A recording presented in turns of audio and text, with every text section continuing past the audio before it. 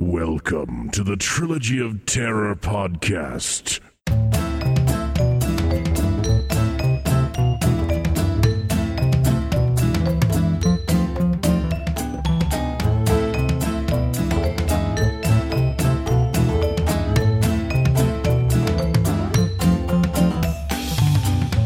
Hello, Gorblimey here.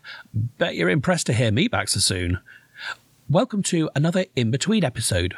These follow on from a main Trilogy of Terror episode and are usually related to things that were covered in that. I've decided I'm going to use these to bring in people I think will be interesting to have a discussion with about the director in question or their work or something else related.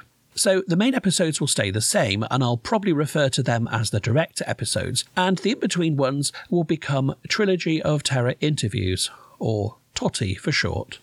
Anyway, the last director I looked at was Steve Miner.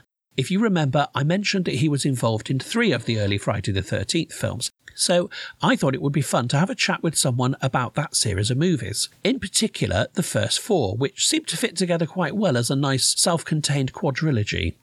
So, I invited a special guest to talk about them, one who certainly knows a thing or two about slasher movies. If I mention Chunky Kit Kats, Toya but not Susie, Bob Hoskins and Inga, if you're familiar with the Hysteria Continues podcast, you'd have already worked out who it is. Yep, it's one of the co-hosts, it's Eric Threlfall. Now, our discussion's quite long, so I've split it into 2 halves. You'll hear us talking about the original film and part 2 here, and you can hear the second half covering parts 3 and 4 next week. I hope you enjoy it, and without further ado, here's me and Eric. So, hello Eric. Hello, how are you, Gore? I'm fine, thank you very much. Thanks so much for coming on here to chat to me. I've taken a break from my Chunky Kit Kats just to be with you tonight. I'm very honoured. So, you're involved in the Hysteria Continues, so in case anyone out there hasn't heard of what that is, what is it? Okay, Hysteria Continues is a spin-off podcast from a website called Hysteria Lives, run by Justin Kurzweil. We started in 2011, and it's dedicated solely to slasher movies, although we do sometimes veer off on odd tangents, such as Terminator and Predator. I blame Joseph for that. So there's 4 of us. There's myself in Dublin, Justin's in Bristol in the UK, and Joseph and Nathan are in Tennessee in the States. So it's a transatlantic podcast. So we've been going for about just over 6 years now, and it's mainly, it is totally devoted to the slasher movie, as we are big fans. And the interesting is that you don't just do that, though. You've already started popping up on DVDs and Blu-rays doing the commentaries as well. Yeah, so that started about maybe 3 or 4 years ago. Our very first one was a company called Vinegar Syndrome in the US brought out they were planning to bring out a DVD of a film called Savage Water, and we did a commentary track for that. But due to legal reasons, that film was pulled at the last minute. So we've done more since. We've just completed last weekend a commentary track for the upcoming Arrow release of The Slayer, which is one of the former Video Nasties and a big favourite with all 4 of us. So that's coming out in August, I think. We've started branching out there. No plans for Big Fat Ethel 2 or anything like that? Crazy Fat Ethel 2. Oh, sorry, Crazy Fat Ethel 2.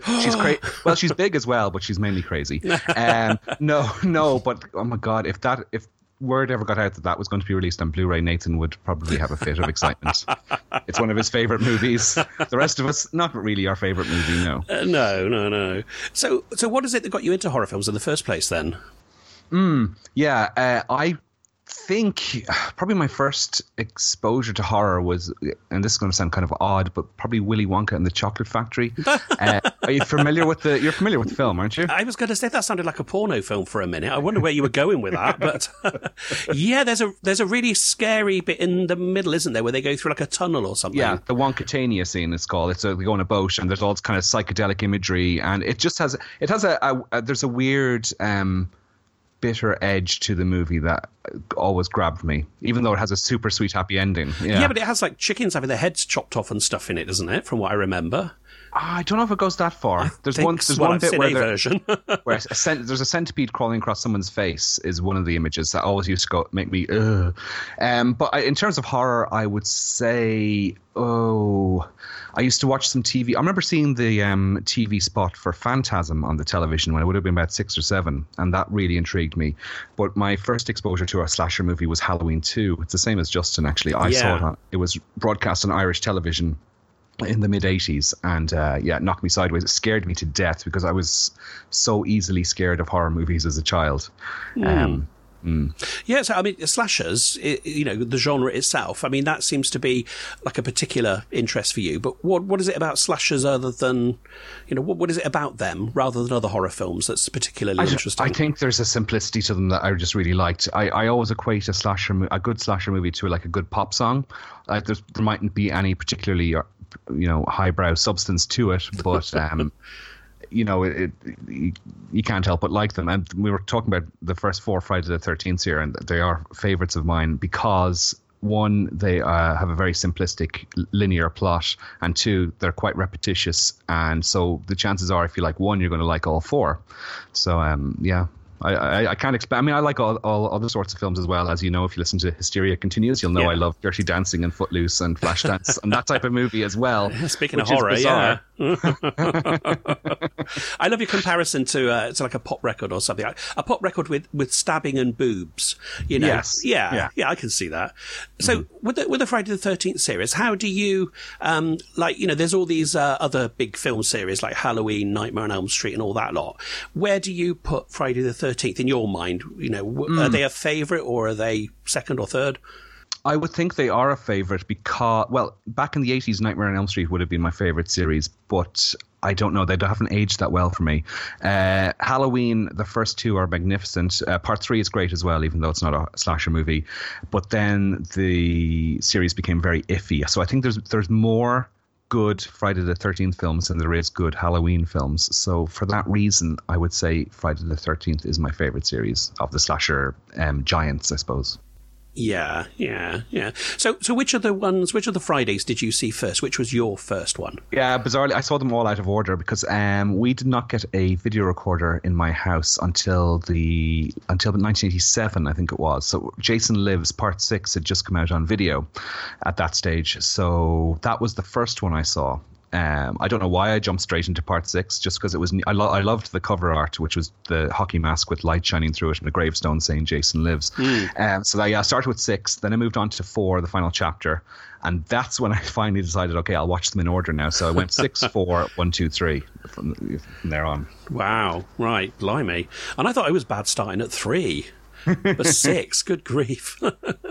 Did you see 3 in the cinema? I'm not saying that you're old, but I am. No, I did, but disappointingly, I saw it in the cinema. But when we actually arrived and got to the box office, they had a little notice stuck on it saying flat version. So the whole point of me going to see it was to see the 3D. I wasn't really into horror films that much at the time, so I'd kind of gone to see this 3D thing and ended up having to watch it in flat version. But it was good. I loved it, and it was the first one and all the rest of it. It's just I've never seen it in proper 3D, which is something I would always love to do. Neither have I. Justin saw a revival screening in London about 10 years ago, and he said it was incredible. He said the print was battered a bit, but he said the 3D was incredible.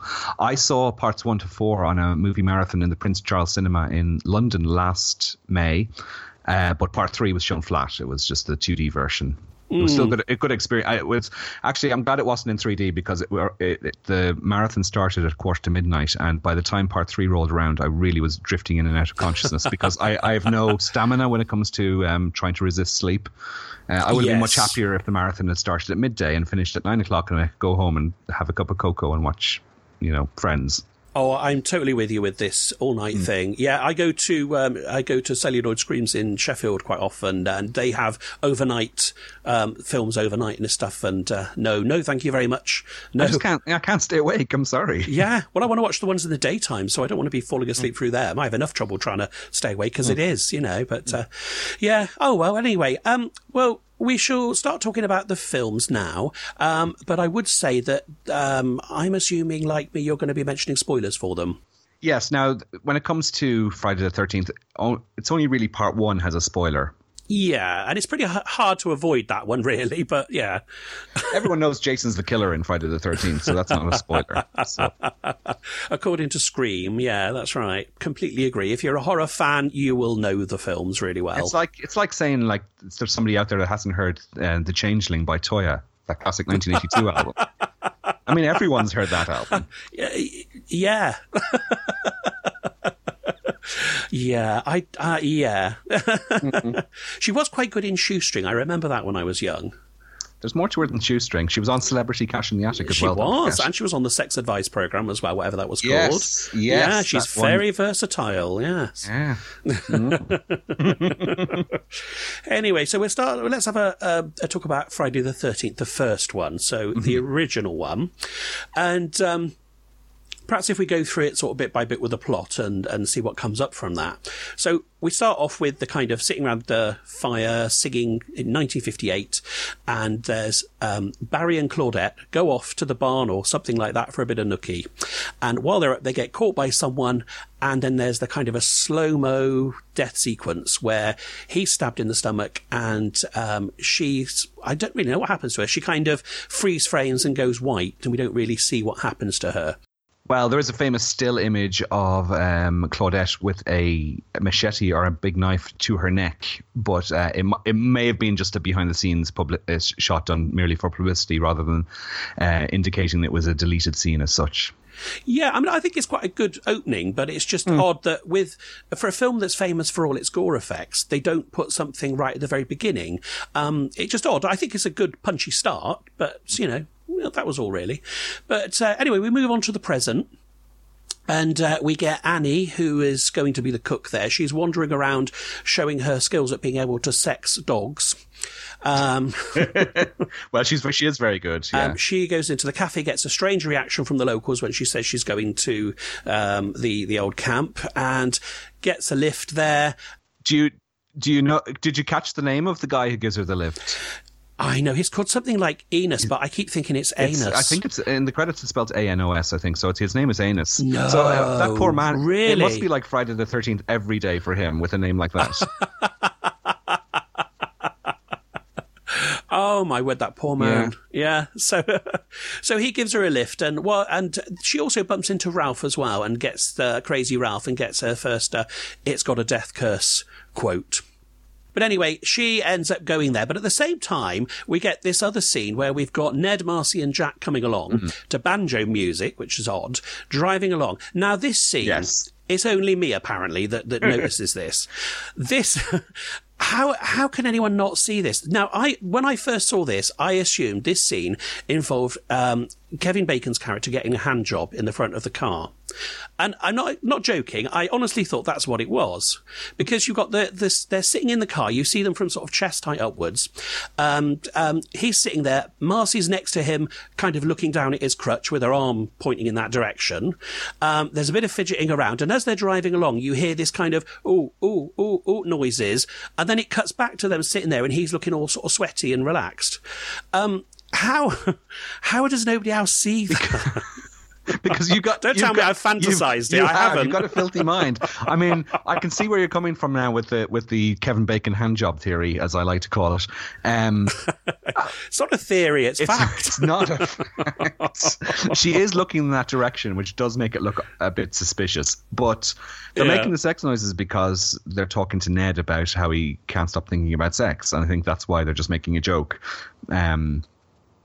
If it is a genuine scene of Kevin Bacon getting a hand job in front of one of his best friends, then it's just very weird, and they probably all deserve to die.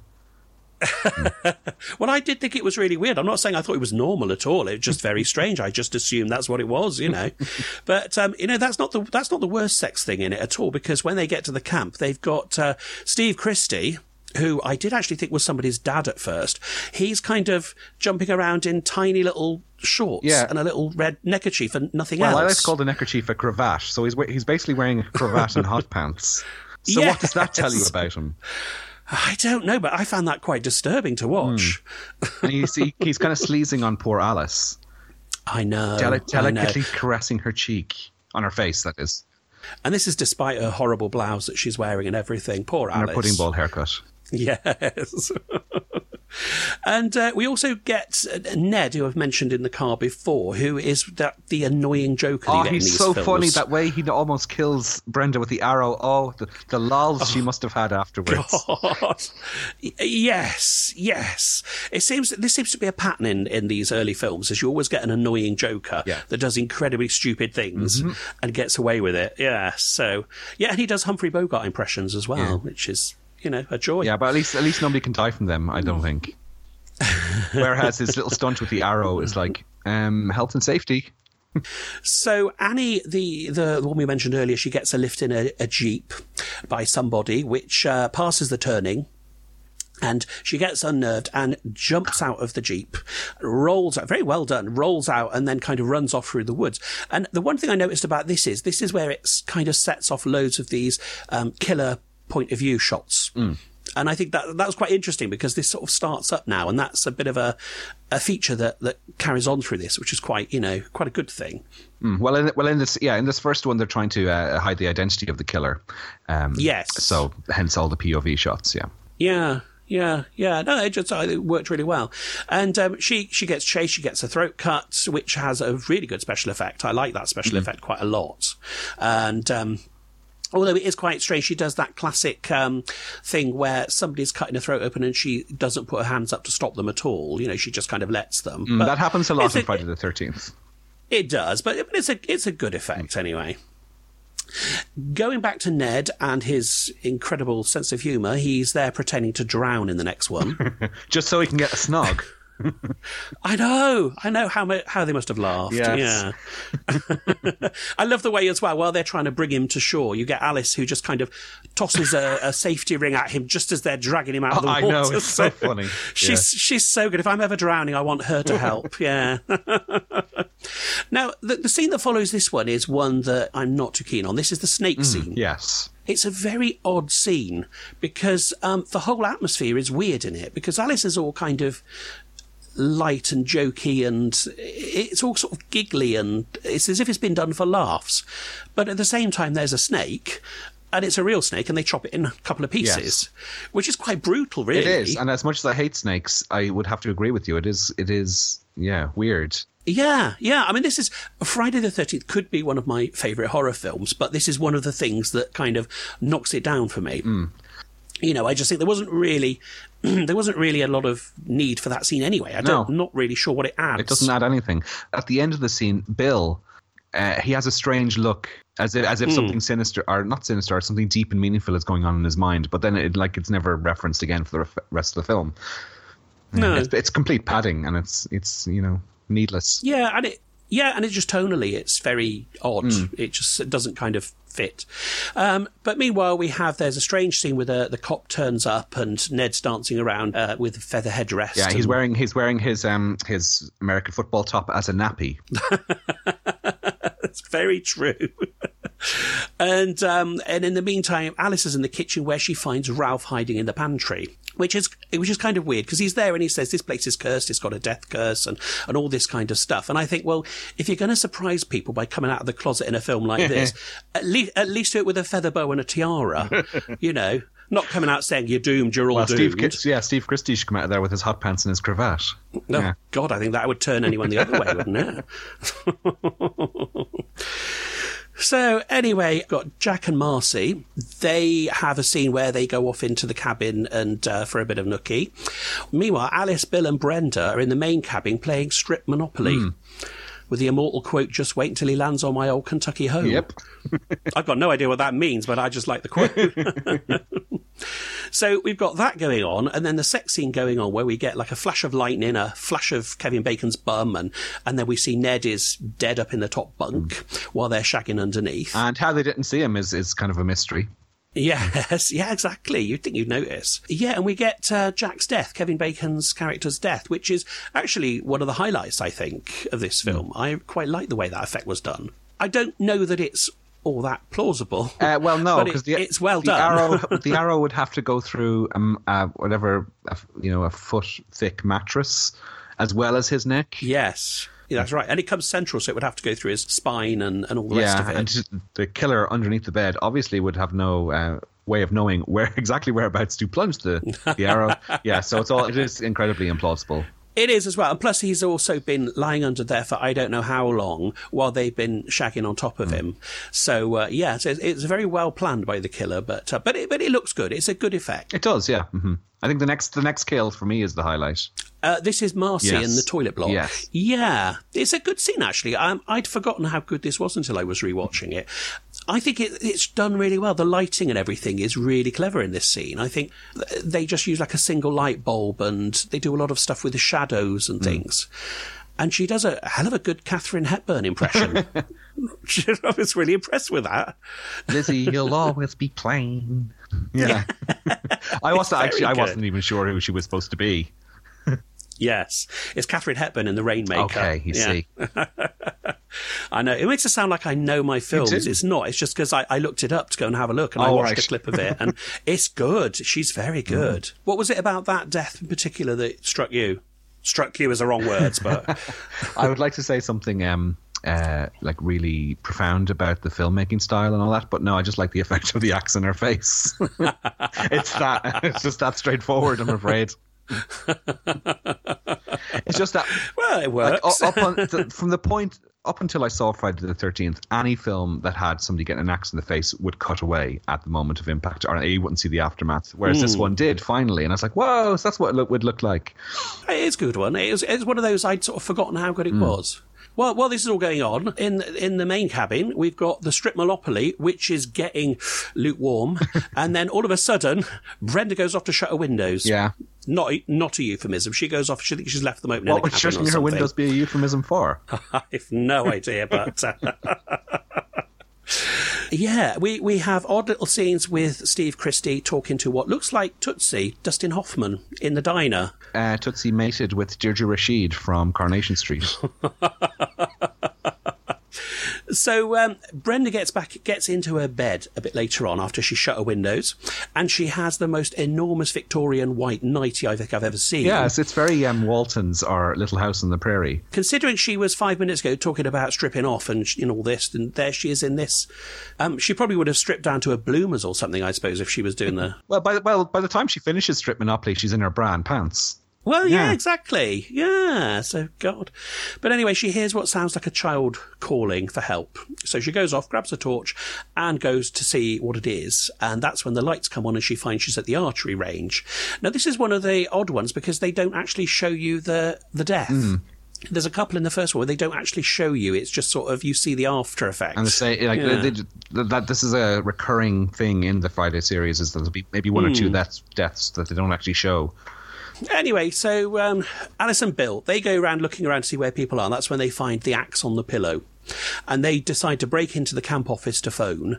And I quite like this little scene because the camera is looking through the window and then it pans and it sort of goes up to where the phone line is and you can see it's been cut.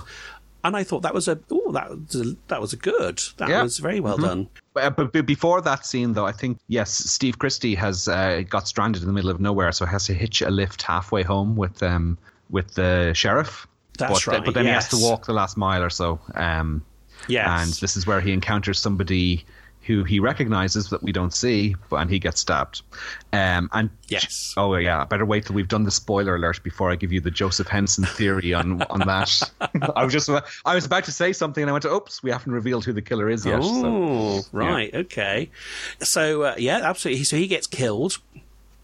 And Bill goes off to fix the generator, which has gone off again. I think the mystery killer has turned it off. So he goes off, and Alice discovers him pinned to the back of a door with arrows in his eyes and things. So another death that you don't see until afterwards. Yeah. But this also marks the point where we get into the final girl sequence now. So she's the last one left. She barricades herself in. And Brenda's body gets thrown through the kitchen window with a big jump. And then a car turns up, and it looks like Steve's Jeep, but it's not Steve. It is an old friend of the Christies, I was going to say. Yeah, absolutely. It's Mrs. Voorhees, an old friend of the Christies. Yeah, she used to be the cook.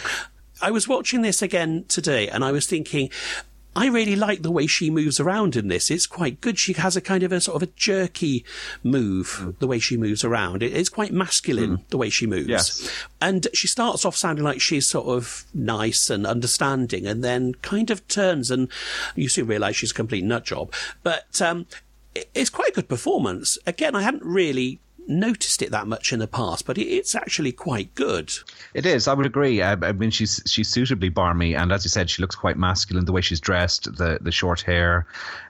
But did you feel that it was possibly a cheat that Mrs. Voorhees suddenly appears out of nowhere, having never been referenced in any other stage in the film, and she's suddenly... Absolutely. Yeah. This was there are two gripes I have with this film, and one was the snake scene I mentioned before. The other gripe I have is that Mrs. Voorhees turns up, and she's a main character, and she turns up in the last 15, 20 minutes.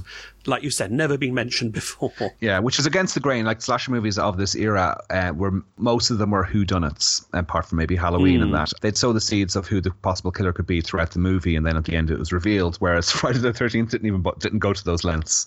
It just said, we'll just shove another main character in, as you said, in the last 15 minutes, and that'll be our killer. I know. God, Agatha Christie would be turning in a grave if she'd read this. Yeah, absolutely. She'd probably like looking at Kevin Bacon's bottom, though. That would cheer her up. Yeah, you did get to see his bottom in this I'd forgotten unless it's a stunt bottom or a body double bottom.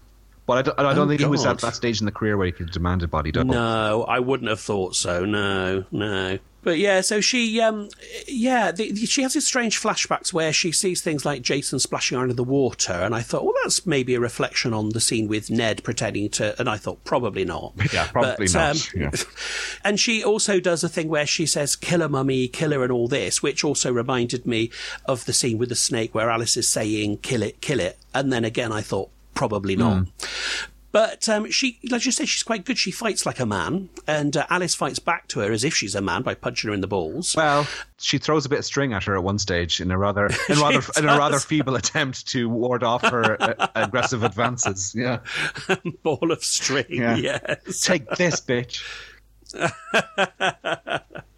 And another scene I thought where I really liked the way they'd lit it and everything was when Alice hides in the pantry.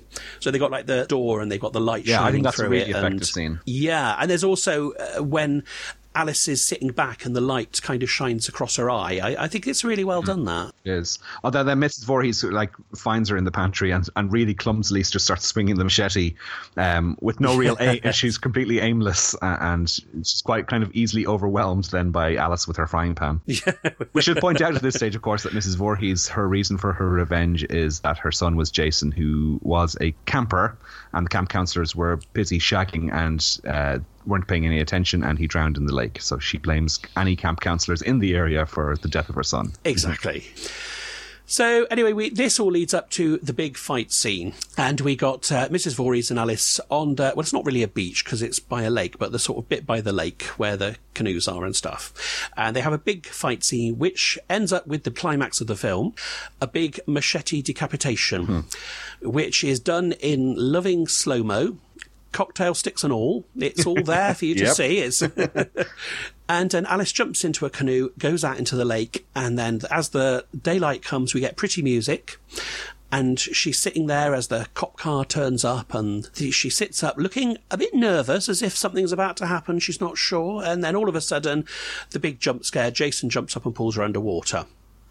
So we got a great big Carrie-inspired final shot, which it looks like it's meant to be a dream sequence because it looks as though she wakes up in hospital from that. So I'm assuming that's a dream sequence. Yeah, I think the assumption is it was meant to be a nightmare, although the sequels kind of backtrack on that. Yeah. Yeah, they do, yeah. But the poor thing, she wakes up from a nasty nightmare and the first thing that happens is she gets an injection in her bum. So... poor thing. And then it kind of ends mysteriously with her saying about is the boy there? Is he dead? And, he's still there. And then it all fades to beautiful views of the lake and it closes. So that's the first film.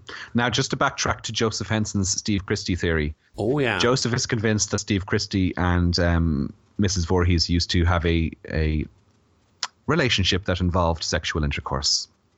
Now, his only basis for this theory is that, it's the way that Steve Christie says, "Oh, hi, what are you doing out here?" just before he dies. He says it in a way that insinuates that they were lovers once, and I'm like, okay, this is even more far fetched than your Kevin Bacon hand job theory. That's not far fetched at all. It is.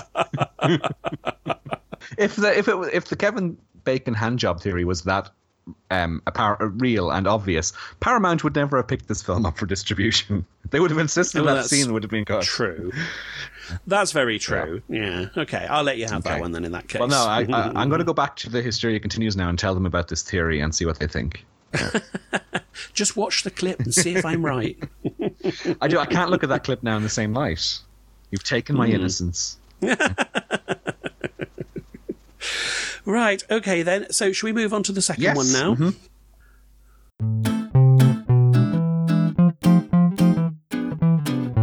Okay, well, the second one kind of takes over from this one, with a small child splashing around in puddles and a big man's shoes that splash in the same puddles. Again, killer point of view and all the rest of it. While we've got Alice lying in bed and she's dreaming inconvenient flashback sequences. Yes, for about 10 minutes. Of the last, for the last film, which, interestingly, as you said, it includes a dream of her dream with a canoe bit. And her mum phones, has a chat, and then she has possibly the fastest shower in history. She's about 10 seconds in the shower. And then things all get very tense where she gets a silent phone call, which could be Jason. You know, he may have learned how to use a phone or something. And we get the classic cat scare. But not just any cat scare. This poor cat is actually thrown through the window by some offhand grip on the film or something. Because the position the cat comes flying through the window in is very unnatural. It's cruelty to animals again in part 2. It is. At least they didn't chop the cat into 3 pieces, though. But yeah, I know what you mean. It's not very nice. It's a good jump scare. I mean, it never fails to make me jump even though I know it's coming. And then poor old Alice, after that, she opens her fridge to find there's a Waxworks head in there. And she gets stabbed in her own head. And then we get the logo exploding this time. The first time it went into glass, but I like that each time in these first films, each time we see the logo, something different happens to it. That's what I love as well.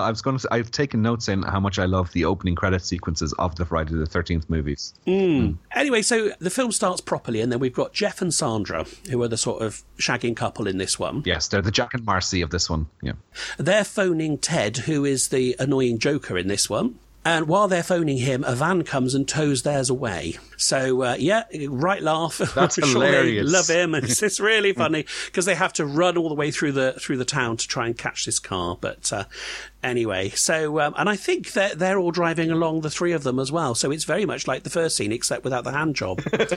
He does tell a joke about a toilet-based joke, though. So it is quite lowbrow still. Yeah. Anyway, so Crazy Ralph pops up again, tells them people before wouldn't believe him, you're all doomed and everything. Crazy Ralph's posture on his bicycle is excellent. Oh, I don't remember that. What's his posture on the bicycle? He sits up so straight. You know the way normally you're hunched down when you're on a bike if you're a normal person? Yes. Crazy Ralph is sitting up super straight. He's obviously had an ergonomics expert teach him how to ride his bicycle properly. I just imagined it because it was like a really old-fashioned bike or something. That's probably it, yeah. Yeah, I was going to say, it sort of reminds me of, Miss Gulch. It reminds me of that sort of from Wizard of Oz. Oh, right, yes. Mm-hmm. So anyway, we get introduced to some of the other characters. We've got Terry, who is a female, who is wearing incredibly small hot pants that kind of ride up halfway up her bum cheeks. So she's the Steve Christie of this. Oh, God. And we get Scott, who is the one that really fancies himself, that flirts with women by catapulting stones at their arse and stealing their clothes. Our mutual friend Amanda Reyes is in love with Russell Todd, who plays that character who you just named. I can't remember now off the top of my head. Scott, yeah. Scott. Sorry, I only have a 60-second memory span. Yeah. So Amanda Reyes, you can't say anything bad about Russell Todd playing Scott in this because she loves him. No, I can kind of see that, I must say. Yeah, no, I'm not disagreeing with that one. And we also get our first shot of Ginny as she turns up in a little red beetle thing. And I noticed as well in this scene, all the counsellors are there, and there's a lot of very tight trousers in this. Well, it's 1981. Paul, the chap in charge, he refers to Ginny, says, use a bit of that child psychology you're majoring in, which is obviously going to come up later in the plot. And then we have now an interesting scene where they do a campfire and they're telling stories. I think the story is called Simple Exposition. But anyway, he tells this story, which ends up with a practical joke of the annoying jokey one jumping in and making them all scared. But it's almost identical to the one they do in The Burning. Exactly, which was filmed at the exact same time. They're both filmed in the late summer of 1980. So yeah. So it's interesting because I was going to ask you, because as far as I knew, they both came out at the same time, and I didn't know one was before the other one. Yeah. Because if there was a year difference, I would expect one has copied the other one. No, they were filmed at exactly the same time. I think Friday the 13th Part 2 came out maybe a couple of weeks or a couple of months before The Burning. Yeah. But I think it's just pure coincidence. Yeah. So anyway, the counsellor starts socialising, which involves the Scott guy we mentioned flirting with Muffin the dog, and some really bad dancing going on, and Ginny goes to bed. Again, we get the sort of POV shots that we've mentioned before, although I did notice this time you do get some like male-sounding breathing sometimes, which you didn't obviously in the first one. Crazy Ralph comes to a sticky end when he gets garroted by barbed wire. And there's a little bit of humour here. We've got where Muffin the dog stops at the killer's feet, and then the film immediately cuts to a close-up of some sausages cooking on the barbecue. I never made that connection. I've never made that. I just thought that was really funny. Honestly, I moaned about the snake bit, and then I'm laughing at that. Yes, but we know that nothing happened to poor Muffin. You don't actually see Muffin getting chopped up into sausages. No. I don't think I'd like to eat dog sausages. No, I don't think so either.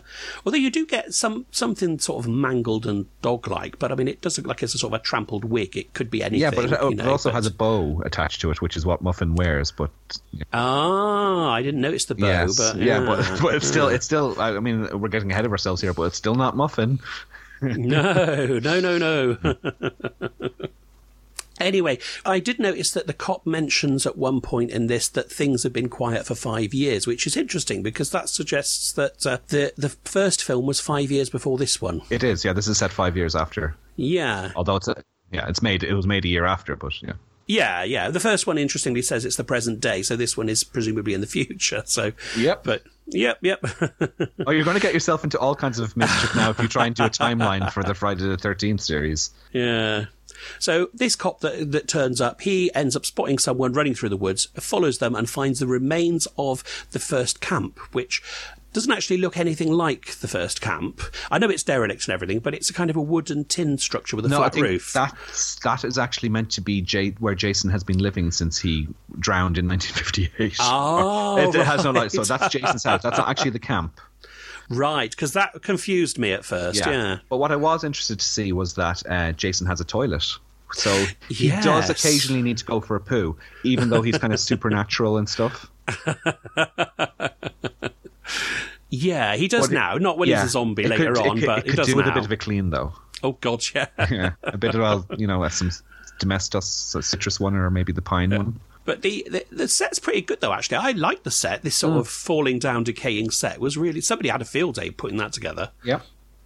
So the cop comes to a sticky end because he gets a hammer to the skull, which I thought is one of those you watch and you go, ow. Yes, because something similar happens in Halloween 2, which again was released in 1981. And then loads and loads of counsellors that are there are offered a last night out on the town, which conveniently halves the numbers. And nicely, it gets rid of Ted the Joker soon after, which is quite good. Oh, that's a bit harsh. Well, he is quite annoying. I was quite happy when he went. He is. Because, and again, we're getting ahead of ourselves here, but Ted nothing really happens to Ted in the end. So he just disappears. Yeah. Which is weird because he's set up as a main character, and none of the other Friday the 13th films do this, where they set up a main character who just then sort of vanishes halfway through. Yeah. So back at the camp, we've got Terry, who is doing some skinny dipping, which surprised me, actually, because it's a full frontal. And I was quite surprised in these films because there hasn't been that much nudity in them so far. No, but once you get on to part 5, you'll know all about nudity. Well, we've yet to cover part 4, but I know. yeah. Meanwhile, Vicky, who is one of the other women, is flirting with Mark, who's the guy in the wheelchair, in a very, very unsubtle way. She's not at all subtle. I think she says something to at one point, so you're in a wheelchair, but does everything else work, or something like that. She's challenging him to play these little computer games that belong to Ned, and he says, "Well, what do you want to play for?" And she goes, "Position," and she twirls her hair a bit or something. Yeah. So I don't know why she doesn't say let's do it. Yeah, exactly. So Terry, who was doing the skinny dipping, has her clothes stolen by Scott. He ends up standing on a rope trap thing and gets hung upside down. And I suppose, if Amanda's ever wondered if he was well hung, there you go. The answer's boom, boom. there. Yeah. Interestingly, and a coincidence. Russell Todd was in the film He Knows You're Alone the year before this, and he also gets hung upside down by the feet in that film as well, and killed. Right. Oh, I've not seen that one. Tom Hanks' debut film. Oh, right. Right. Terry goes off for help, and he gets killed with a throat cut with a machete. She finds him dead and screams, and it's another one of these killed off-screen kind of things. You presume she's killed because she just kind of turns around and suddenly screams, but we don't actually see anything. Yeah, but we do see her body later on in the movie in Jason's shack. Yeah. Yes. So the others are still having their night out with funky music and 80s dancing and Ted being irritating, and then Ginny comes up with her theories about what if there is a Jason. And this was a bit confusing to me because she was saying that imagine if Jason, his mother was all he had and she was everything to him and all this. But then also she mentions the mother wanting revenge because of what happened to him and him being killed and stuff. So does that mean he was being looked after by his mother? Because if he was being looked after by his mother, she would have known he didn't die. See, this is why Tom Savini didn't want to come back to do Friday the 13th Part 2, because he was offered to do this and he chose to do The Burning instead. He said he thought just the script was ridiculous because it couldn't find a way to possibly explain why Jason was still alive. I think they just should have gone probably the supernatural route and said he was resurrected from the dead out of profound grief or something. Yeah, it would have made more sense. It would have made no sense, but more sense. Yeah, and you just wanted to say the word erected in there as well, which is... I did. I like rude words. So going back to Vicky and Mark and the wheelchair and everything like that, Vicky goes off to get herself ready for him. Now this is the scene that just makes me laugh. She finds the most horrible poo-coloured satin panties and kind of looks at them as if they're the sexiest thing ever, puts them on and sprays perfume down inside the front. Now I don't know anything about female anatomy, but wouldn't that sting? I'm probably in the same boat as you, so I don't know. But then, this poor actress Lauren Marie Taylor, I think is her name. She then has to sort of bend over and look around in her car while the camera leers at her arse for about 20 minutes. Well, it's about 20 seconds, but it feels, I know, but those pants are just fantastic. I mean, you'd imagine. They're unbelievable. Yeah, they're not exactly Ann Summers, are they? No, they're not. I mean, they're like the sort of erotic equivalent of a bucket of cold water, I would imagine. I mean, of all brown, of all the colours. Perhaps she's trying to hide something. I don't know. Yeah. Perhaps, she's frightened of revealing her skid marks or something like that. I don't know. So anyway, while she's gone, Mark meets a nasty end. It's like I'm on the Hysteria Continues. Is it? With this puerile humour. Oh, God. So Mark dies with a machete to the face, rolls backwards down loads of steps, and I thought that was quite shocking. It's obviously a dummy and everything, but it's quite good because it comes from nowhere and you don't expect it to happen. Yeah, I think that's a fine moment in the movie. Yeah, yes. And it cuts at the point of sort of most horror, cuts straight across to Jeff and Sandra and their big climax. So that was quite interesting bit of editing. It's quite a good bit of editing, but and they come to an end when Jason comes into the room, and there's the big double death scene, which was borrowed, let's see, or an homage, being kind, to Bay of Blood, where they get the spear through them both. So is that what they mean when they talk about double penetration? Very good. I don't know. I just wondered, Yes. you know. Yes, although you don't get to see a lot of the double penetration in Friday the 13th Part 2. You get to see more of it in Bay of Blood. Yeah. But apparently this was supposed to be one of the most graphic scenes in the movie, but it was completely censored by the MPAA in the States, and ever since the footage is lost and it's in the ether out there, you know, in a landfill somewhere. Yeah. So we'll probably never see it, but... I think that I'd heard the Friday the 13th 2 was one of the worst for being censored, wasn't it? Yes, yeah. Yeah. Particularly that scene. That scene is the sort of the tentpole scene. People keep saying that word. What does that mean, the tentpole scene? To me, that means something completely different. What's it supposed to mean? I think it's sort of the primary scene. Might be a better word, maybe. Okay, I see. Okay, see, to me, people say a tentpole scene. That's usually, you know, me watching Ryan Reynolds on the telly or something. That's what I call. But anyway, anyway, don't you mean Bob Hoskins? No. Oh. All yours. Oh. Anyway, Vicky goes into a bedroom and Jason jumps up wearing a pillowcase or a sack thing on his head. And I actually think that's a really good look. I really like this more than the hockey mask. I don't know if I like it more than the hockey mask, but I do think it's a good look. The way they film this scene is really good because the camera sort of focuses on his hand with a knife, and he's got like a black thumbnail and things, and it sort of focuses on that as he approaches her. Yeah, now she has about 20 minutes to escape. I keep using the phrase 20 minutes as an exaggeration of a span of time. But she has so long to get away from Jason, and she just backs into the door. Yes. I mean, the thing with I don't know what it's supposed to be, a pillowcase or a sack or something like that. I think it looks more scary, but I think the problem may have been that it looks a lot like, is it The Town That Dreaded Sundown? Where there's something very similar. Well, yeah, and there's a lot of people were saying it was very similar to the Elephant Man as well. Yes. It was out around the same time. But yeah, the Town That Dreaded Sundown uses the same disguise. Yeah. So these murders have all happened, and Paul and Ginny come back. They go into a dark room, and there's the scene where there's someone in this room. There's someone in this room. This scene, which I think is really good. Well, whenever I go into a dark room, I always think, is there somebody in this room? when I'm developing photographs. I don't want to know what kind of photos you develop. But yeah, it's quite a tense scene, and I like that you can't actually quite see what's going on. You see the two men fight and then kind of fall behind the sofa or whatever it is, and then you don't know what's happening. And I think that's quite an effective little scene, that one.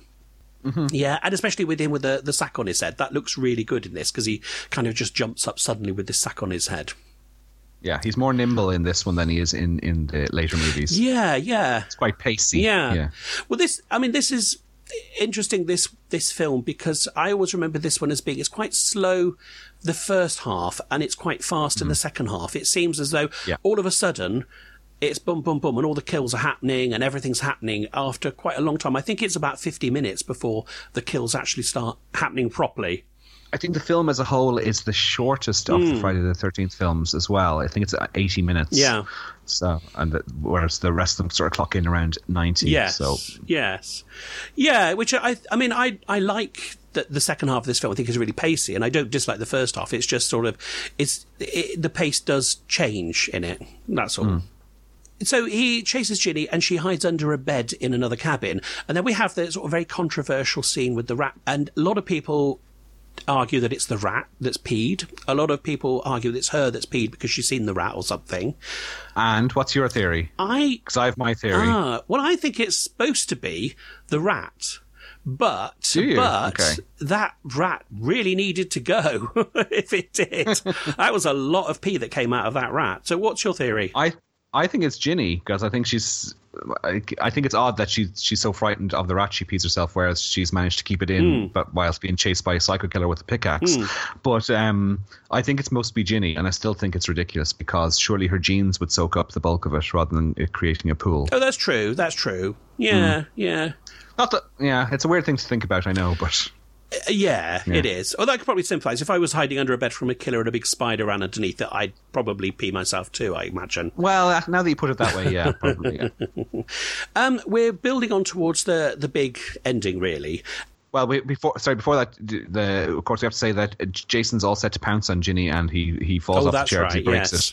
Needs to lose a few pounds, I think. Yeah. So we build up towards this end, and this is one of the other bits that I'm not so convinced by. This is where she finds his hideout.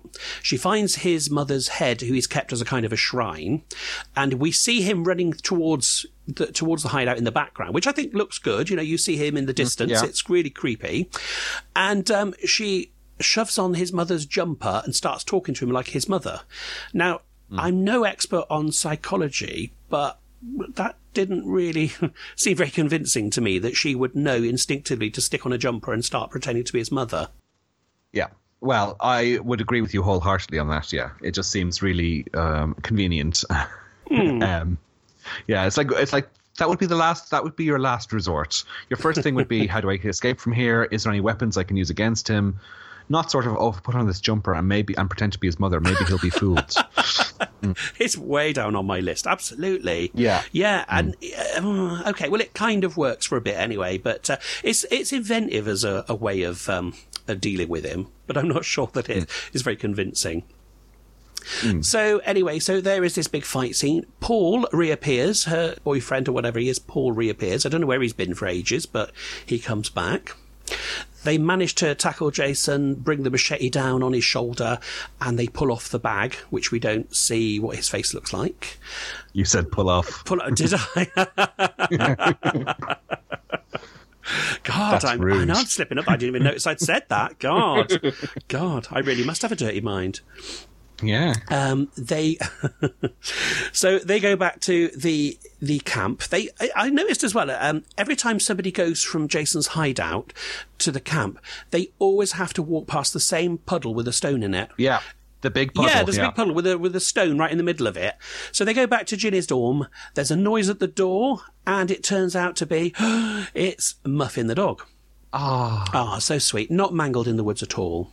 So we get the pretty music again, like we did last time, and we didn't learn. And Ginny stands right in front of a great big black window, reaching out for the dog, and Jason bursts through the window. And drags her away. Yes, showing his face for the first time. So it's a big shock thing, like in the first film. So it's kind of setting up like a precedent. So we have to have a big shock at the end. Yeah. And then next thing we see, she's taken away in the daylight by an ambulance, and the last thing we see is Mrs. Fordy's head on this shrine, and the camera zooms in, and just at the point where you think she's about to blink, it freezes. Well, you do know how that scene was supposed to play out. I did hear that something was supposed to happen with the head, wasn't it? Yes. Okay, you'll notice that the head looks completely different to the one that that Alice found in the fridge at the start of the movie. This one looks at least realistic, yeah. Yeah, well, the reason for that is that it is actually a human being with her head stuck through the table with makeup on. Her name is Connie Hogan, and she was supposed to open her eyes and smile as the camera panned in. Oh. And that was what was filmed, because if you notice, the shot freezes, as you said. It suddenly stops. You can see it stops just before the point where she was going to open her eyes and smile, because they just thought it looked a bit too goofy. I would have liked that ending, I have to say. Well, I mean, considering some of the things that have happened in the film, I know. Not that goofy. Yeah. No. Yeah, so what did you make of the second one? Well, the second one is regarded, certainly amongst the Hysteria Continues and our listeners, as probably the best of the series. Okay. I know that you disagree on this theory. It wasn't always my favourite. I found it quite, as you said earlier, I found it quite slow when I saw it first. And I found it, the lack of juicy gore, probably, that I got from the first one and from part 4, I thought that was, the lack of that was sort of, was really apparent to me. But it's one I've grown to love over the years. I love the atmosphere, and you said a few times during that, you said, oh, that was really eerie. The scene where you can see Jason running in the distance, and there's that scene where he runs across the road and when the policeman is driving home. I thought that was kind of a spooky scene as well. I think it's a better directed film probably than the first one. It does suffer from having so many censorship problems, possibly. Because I think had the gore effects been left in, I think they would have been even more spectacular than what Tom Savini achieved in the first one. But even with the gore removed, I think it's a fine slasher movie. As you said, the first half can be perceived as quite slow. I don't see it that way anymore. I think I did back in the 80s, but I love the movie now. And as I said, I think the vibe I get from most slasher fans is that it's their favorite. No, I can see that. I mean, it's not my favorite of the series, but it's up there. It's one I do like, despite when me saying it's kind of slower first half than a second half. I've always liked it more than the first film. Really? So Yeah. it's it could well be a second favourite for me.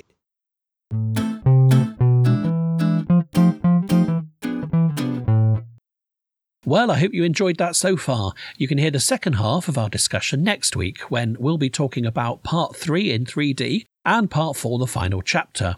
Special thanks to Eric for joining me. Thanks to Kevin MacLeod at Incompetech.com for the music, The Show Must Be Go. Thanks to strangeanddeadly.com for giving this podcast a home. And lastly, and of course, most importantly, thank you for listening and spending another hour in my company. Don't forget you can get in touch on Twitter at IamGoreBlimey. You can email me on trilogypodcast@gmail.com. You can like the Facebook page, and you can join the Facebook group, Trilogy of Terror Podcast Official. And if you enjoy the podcast and have a few minutes, you could make my day by leaving a short review on iTunes, or Apple Podcasts as it's called now. Anyway, till next time, bye.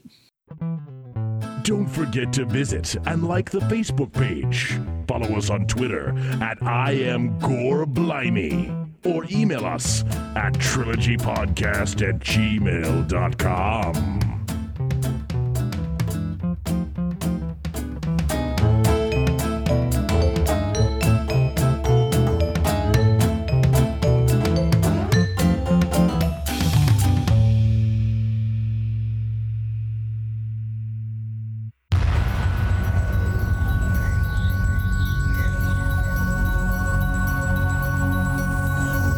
Movies. The world is full of them. From low-budget crap fests to downright unwatchable. And only two men are willing to watch them all. So climb in and take your seat. This is Short Bus Cinema.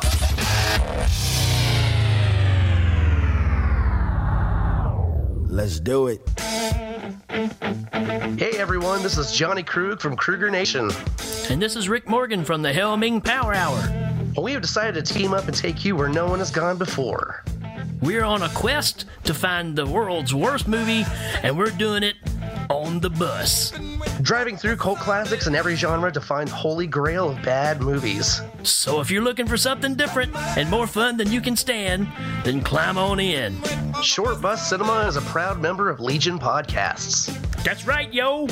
Short Bus Cinema. We love to watch the movies you hate.